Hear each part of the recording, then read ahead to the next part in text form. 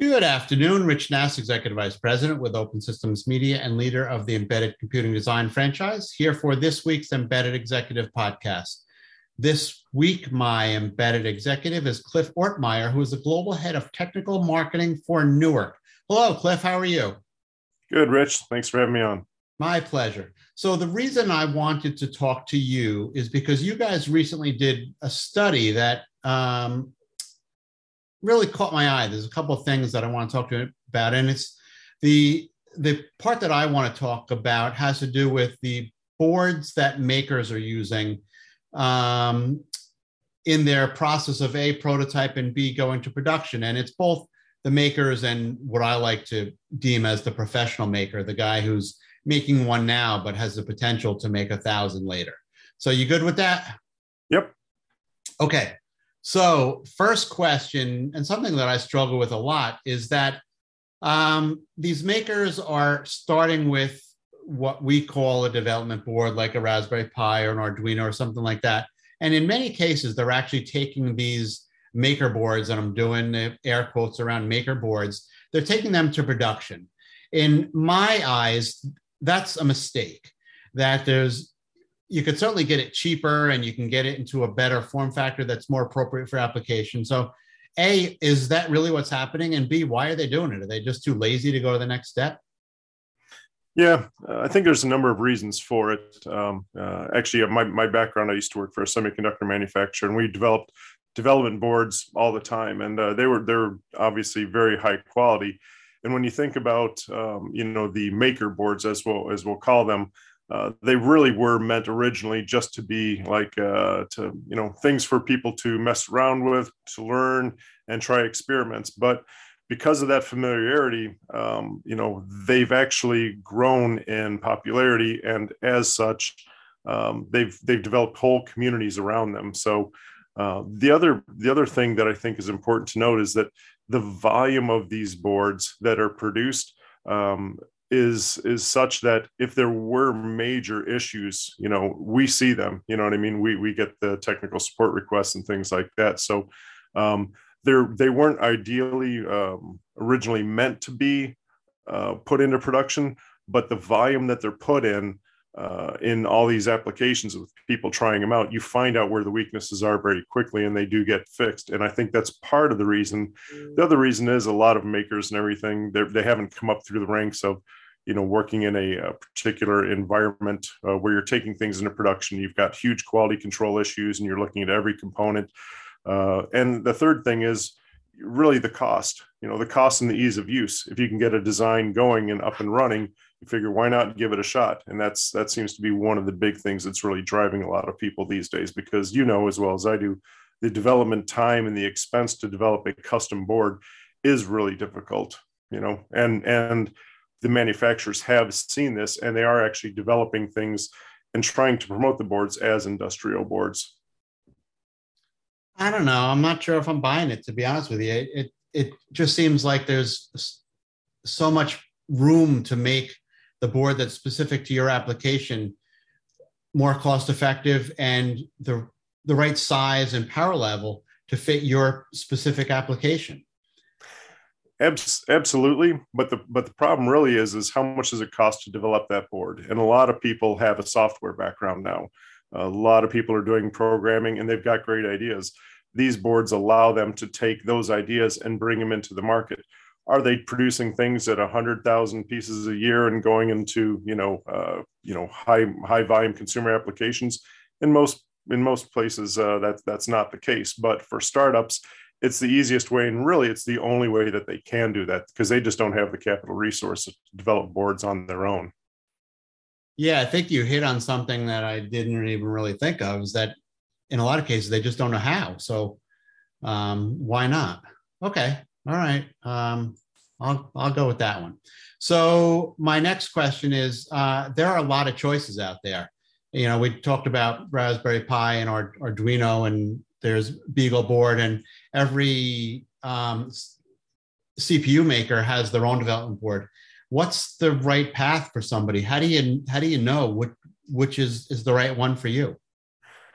Yeah, I think from the survey results, price and ease of use are really the two things that come out above anything else. If you're a maker and you're trying to do something, you're trying to find something that's low cost. But once you get past that, it really comes down to your familiarity with the system, and number two, what can it do? Like if you think of Arduinos, they've got tons of I/O and tons of options. So when I've been at trade shows and I talk to a lot of people, a lot of people use these things for test instruments, to do testing and things like that, because they're very easy to use. And a lot of them have grown up using Arduino. I mean, it was the original maker board, right? I mean, at least in my mind, Pi came around through an operating system, wireless capability, displays, an OS. So that's really taking it to the next level. So price and ease of use are really the main things. And then you go into what am I trying to do and what board's going to get me there from a functionality standpoint. The other part of that equation is, do you really have the community to support it? And that really is, in a lot of cases, that's the make or the break. Things like the ESP series or, Particle, they kind of came in, past Arduino and past Raspberry Pi, at least in terms of prominence. So they might not be seen as just a maker board per se. So therefore, they can get put into professional applications or makers that are trying to make a product, because they haven't been seen as a maker board, even though they're highly used in the maker space. Arduino and Pi, on the other hand, in my mind, have a larger wall to leap in terms of basically what you said before. It's a maker board. Why are you putting this into a professional application?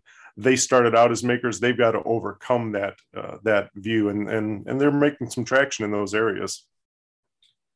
So when we've done studies in the past about CPU architecture, typically the reason why people use a particular CPU architecture is because they've used it in the past and they're familiar with it.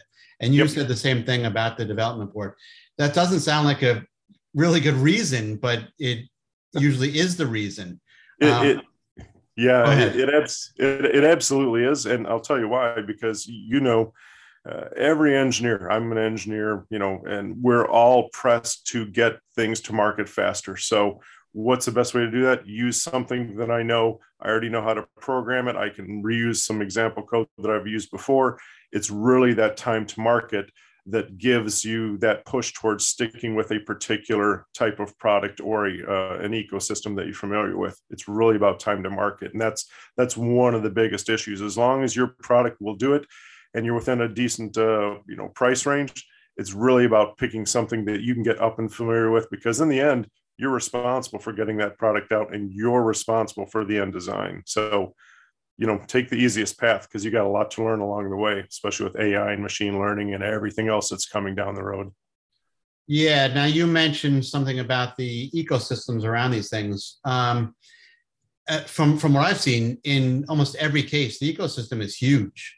Are you saying the same thing, that if you pick one of the mainstream development boards, you're probably not going to find something, almost no matter what you want is going to be out there? Is that true? Yeah.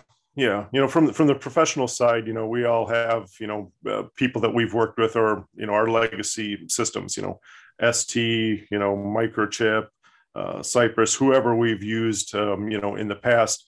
We're gonna stick with those as much as we can. And that's because we've spent a lot of time in application notes and data sheets, and that's our bread and butter. For makers, it's really about, hey, I don't know how to do this. Where am I going to go and find that? You can go and read through a data sheet that's 100 pages wrong or 100 pages long, that's got errata, additions to it. Or you can go on like Element 14 Community or Hackster, see what other people have done, say, that's a great way of doing that. You can get the example code and you can get up and running. So the community is an absolute essential when it comes to, playing in the maker space, because people are learning with these boards and then trying to expand their ideas from there. So absolutely essential to have a strong community backing there. So what does that mean to the folks who like this, the CPU makers who have their own development boards? Should they just be dealing with these other things that are so prevalent and not even bother doing their own? I won't lie. It's not an easy road to make an embedded development board that you want to get into the maker space, because obviously everybody wants to, Pi and Arduino, they're moving up the channel, right? And if you look at the traditional, CPU manufacturers, they want to move down and grab more, early entrants into the space. And really, it's all about the ease of use and getting the information that people can easily access and identify with. So there's not an easy answer. We've worked with a number of people to help develop these types of community boards. And really, the make or break is how much information you put out there and how much support you have. The reason that Pi and Arduino is so well used and so has such a huge following is because you have basically makers teaching other makers. You don't have to have that huge support network like you would if you were a straight semiconductor manufacturer. This is all interesting stuff, Cliff. I certainly appreciate you taking the time to educate the audience, because if you're a maker, this is near and dear to your heart. Yep, absolutely.